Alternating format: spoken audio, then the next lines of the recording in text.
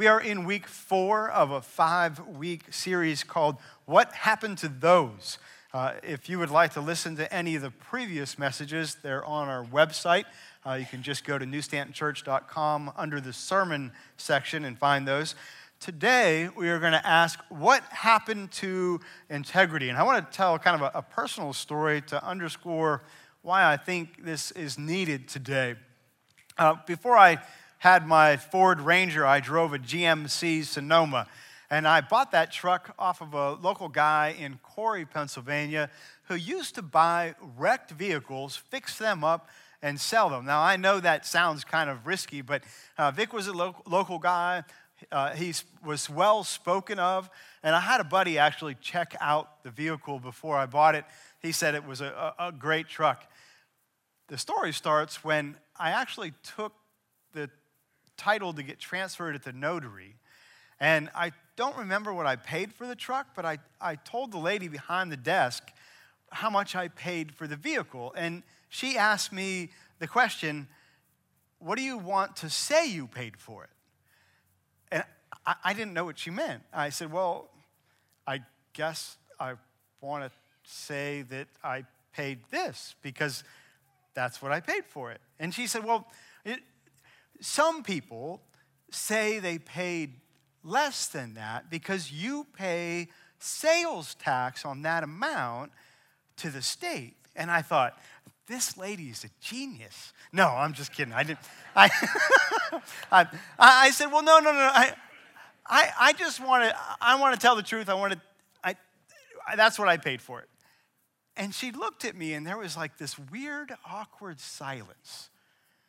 And she waited to see if I would change my mind or something. And then she said, well, all right. And she kind of chuckled. I think it's tragic today that we are more shocked and amused by integrity than we are a lack of integrity.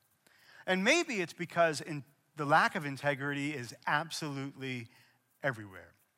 You can turn on the news and see a lack of integrity every single time you turn it on. Maybe it's an athlete that gets caught doping. Remember when Lance Armstrong, when it came out that he had been doping his entire career? That shocked me. I had held him in such high regard. He was this sports icon, and it all changed overnight because he lacked integrity. Or maybe it's because of a politician who lacks integrity. And we almost laugh about that now because it's almost expected that a politician will lack integrity. There is something wrong with that. But it could also, or just as likely, be some religious leader who lacks integrity, a priest or a minister or an evangelist. It happens again and again. In fact, I'm willing to bet that most of you actually know a priest or a minister or somebody in ministry that was caught with a lack of integrity because it is just so common. Let's define the term just so we know what we're talking about. Integrity is when what you say you believe matches up with your actions. Integrity is when your actions actually match up with what you say you believe. And if those two things mesh, you have integrity. If they don't, then somebody's private life looks different than their public life. If what you say, what you believe, doesn't match up with your actions, your behavior with one group of people is one way, and when you're with another group of people, it's totally different. Now, to clarify, integrity is different than your reputation because reputation is how other people say you are. It's who people think you are. Integrity is who you really are. That's why parents can go to open house at school and the teacher will describe your child and you'll think, are we talking about the same kid? Because sometimes reputations can be different because some kids act totally different at school than they do at home. And I'm sure some teachers are very thankful that they act different at school than at home.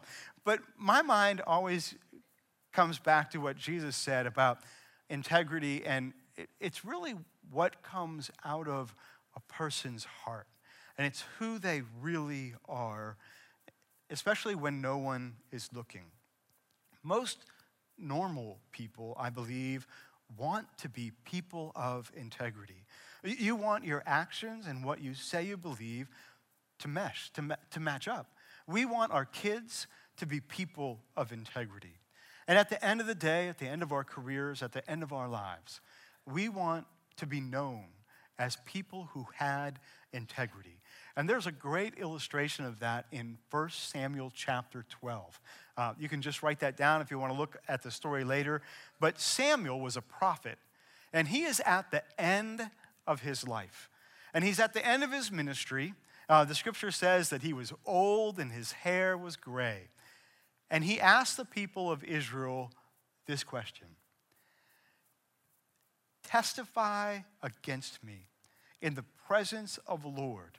If anyone has been wronged by me, if I have stolen, if I have cheated, if I have taken advantage of anybody, if I have taken a bribe, tell me, and I will make it right.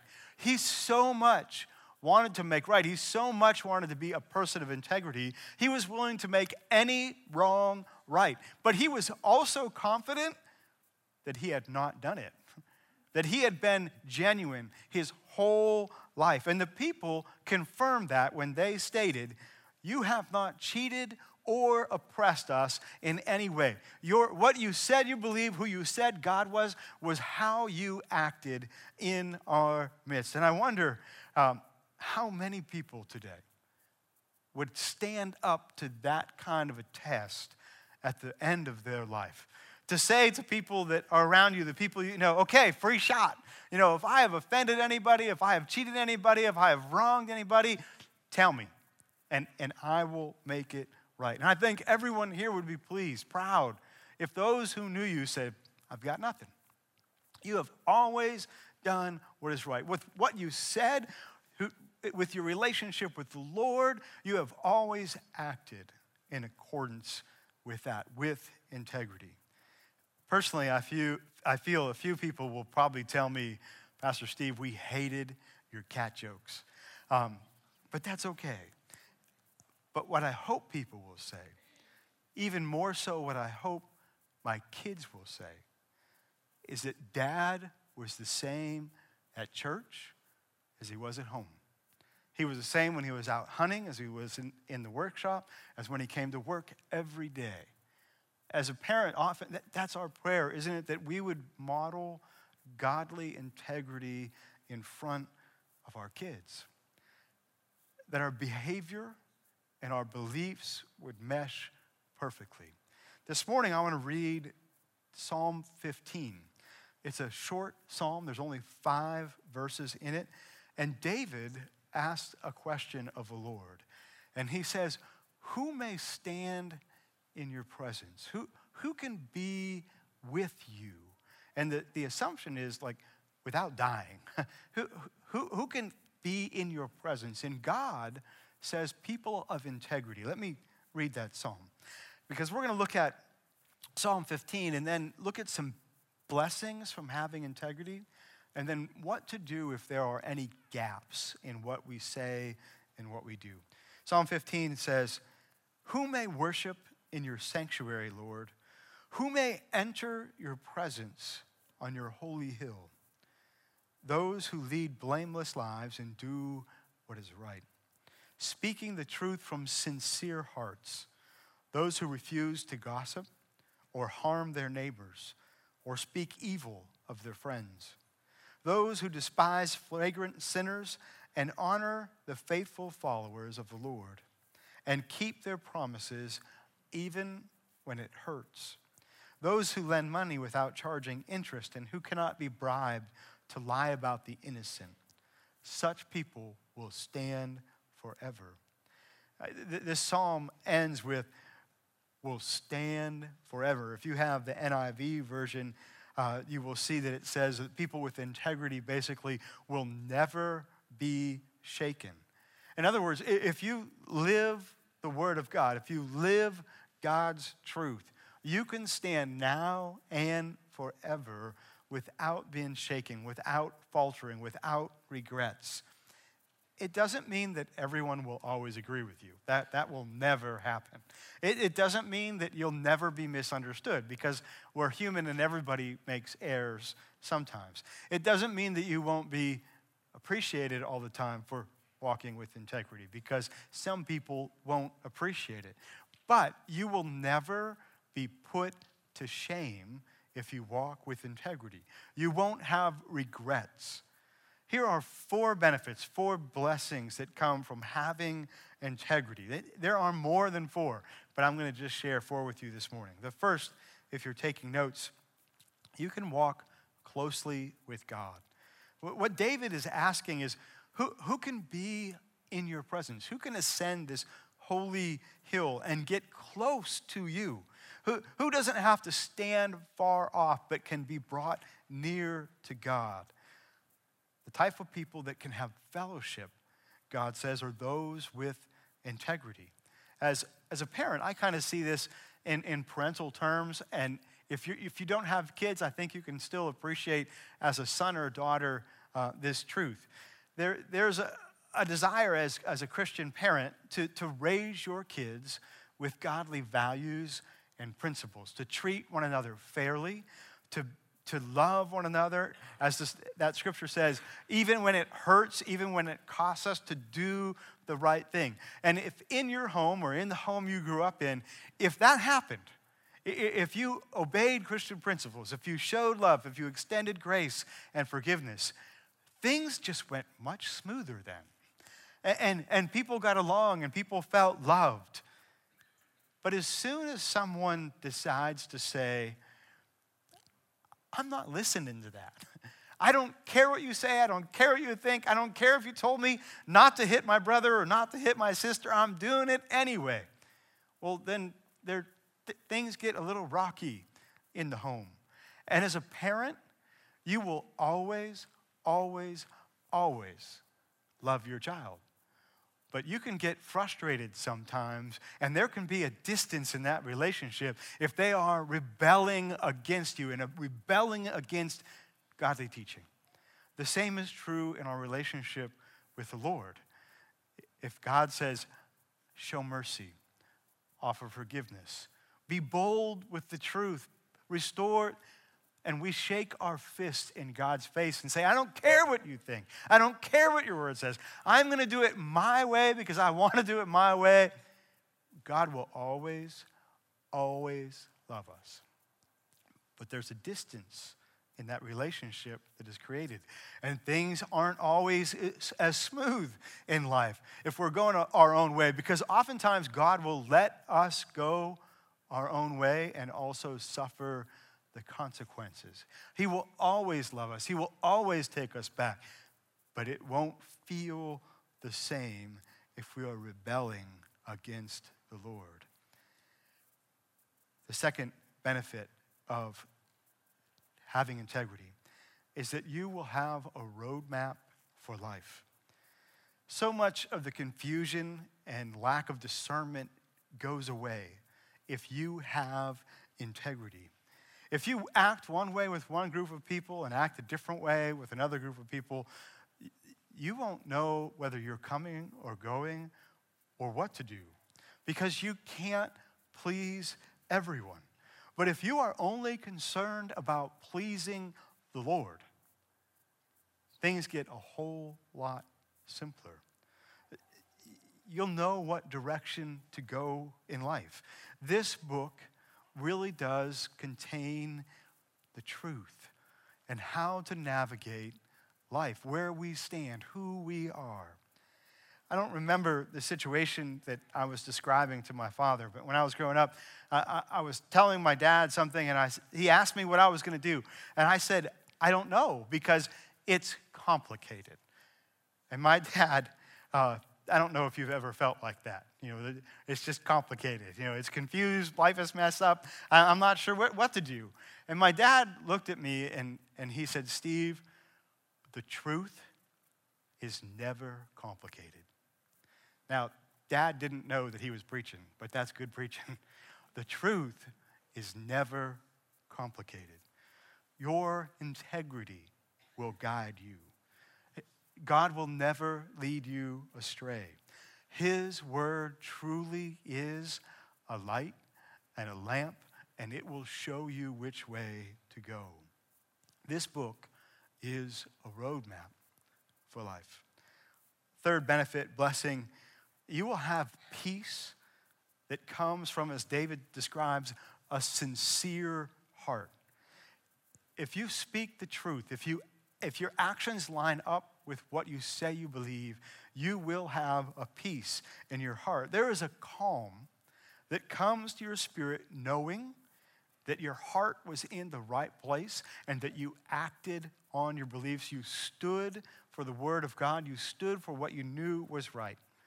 And when you put your head down on the pillow at night, you will not be thinking, what if I get caught? What if so-and-so finds out? You won't regret, you won't toss and turn about things you have said or things you have done, because there will be a peace knowing that from a sincere heart you acted with integrity. If you speak and do what is right, people will still take things wrong, and that's regrettable. But you can have peace knowing that your heart was in the right place. Think about the flip side of that for a minute.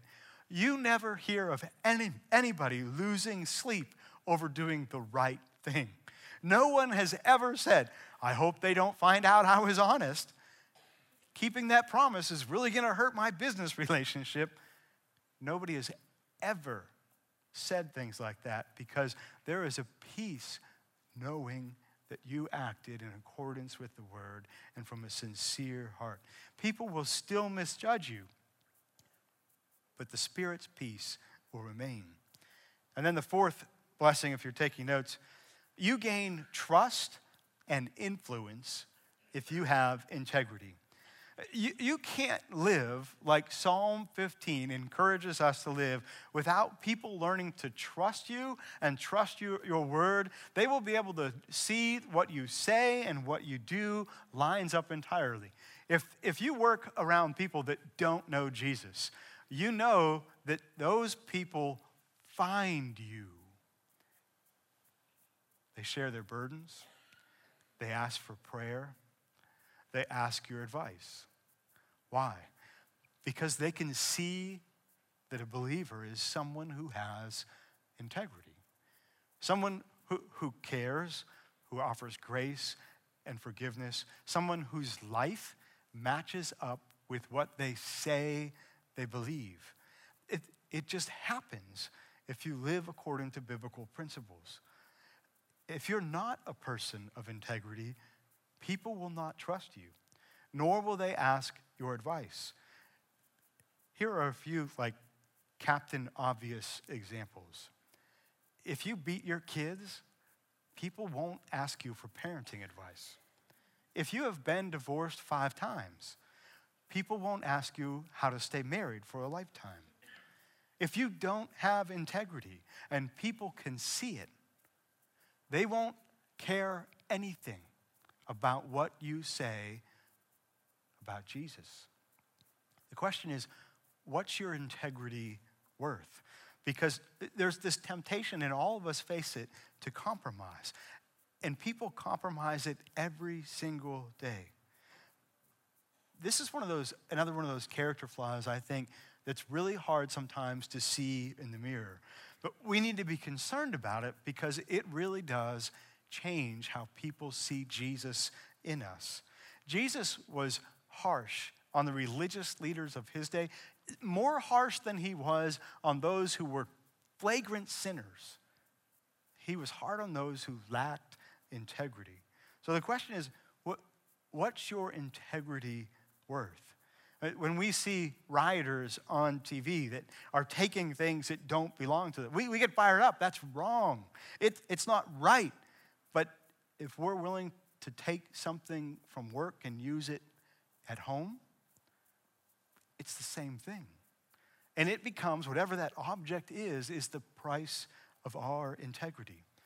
The same guy who might be livid that somebody poached this huge buck gets printed up in the game news and they're irate, is filling their wife's deer tag. Is it any different? That deer becomes the price of your integrity. If you're willing to falsify records to save the sales tax on the price of a vehicle, is that really different than a millionaire cheating on their taxes? Whatever you save becomes the price of your integrity. Some ladies get really creative. They'll buy an outfit and hide it for months so that when their husband says, "Is that new?" they can say, "No, I've had it for months." I know guys, true story, that do the same thing with guns. No, it's not me. But those things become the price of our integrity. And whatever that is, hinders our ability to authentically show people Jesus. As a Christian, you damage your ability to witness and testify to the grace, the forgiveness, the love, and the goodness of God if we lack integrity. So if you lack integrity, if you talk to someone who lacks integrity, what advice, how can we narrow that gap from what we say and what we do? 3 pieces of advice if you're taking notes. Pray and ask the Holy Spirit to make your heart sensitive and obedient to his leading. All of us fall into habits, routines, and we need to ask the Spirit to reveal those gaps to us. Because I've done it, you've done it. You can ignore the Spirit's prompting and you fail to hear his voice. Ask the Spirit to make you more sensitive to his leading. Number 2, if you can make amends without causing more harm, apologize. Ask for forgiveness. That person you're talking to that you wronged might not trust you right away. But with time and consistency, doing the right thing, with your beliefs and your actions meshing, you will build trust again. And just a note, if you have wronged someone and you ask forgiveness, you as the person who wronged someone needs to be patient with the person you have wronged. And this is what I mean by that. When you ask forgiveness, that load of guilt and shame that you have been carrying is removed, and you will feel better immediately. But in a sense, in a way, you transfer that burden to the person you have wronged. And it takes time for them to forgive and deal with and process through the way that you hurt them. Be patient with them. Oftentimes, someone who asks forgiveness wants the problem to be gone immediately. I said, "I'm sorry. I asked for forgiveness. You should forgive me. You're not Christian." They're just dealing with the fact that you had a lack of integrity and you hurt them. Give them time. Number 3, let your yes be yes and your no be no. Matthew 5:37 says, just say a simple yes, I will, or a no, I won't. Anything beyond this is from the evil one. In other words, keep your word. When you say something, do it. If we do those 3 things, God can redeem the gaps in our integrity. Our actions will line up if we are sensitive to the Spirit's leading. He'll restore relationships as we go to people and ask for forgiveness. And as we walk anew in God's ways, what we say, we believe, and what we do will mesh. And as a church, we will better show people Jesus. Let's pray. Holy Spirit, would you do a work in us this morning that only you can do? We want to be people of integrity. We want our kids to be people of integrity. We want what we say, we believe, to mesh with what we do. So God, if there are any gaps in our heart and in our lives, I pray, Jesus, that you would reveal those to us this morning. And that, God, we would do something about those gaps. That as you reveal those, we would apologize if we can do so without creating harm, and that we would move forward and let our yes be yes and our no be no. And God, I pray that you would bring healing to relationships and marriages. And I pray that, God, that through that restoration, you would be glorified. And God, it's we kind of hide sometimes thinking, I was wrong and I'm ashamed. But God, in that genuine forgiveness, repentance, and confession, you are glorified so much. In fact, it's when we admit that we're sinners that we can accept your grace and your forgiveness. And as we keep praying this morning, I just want to ask, are you following Jesus? So many people are wearing so many different masks. They're different with this group of people than they are with that. And the problem might be that you just don't know the grace and the forgiveness of Jesus. That his word doesn't live in your heart from a personal relationship with him.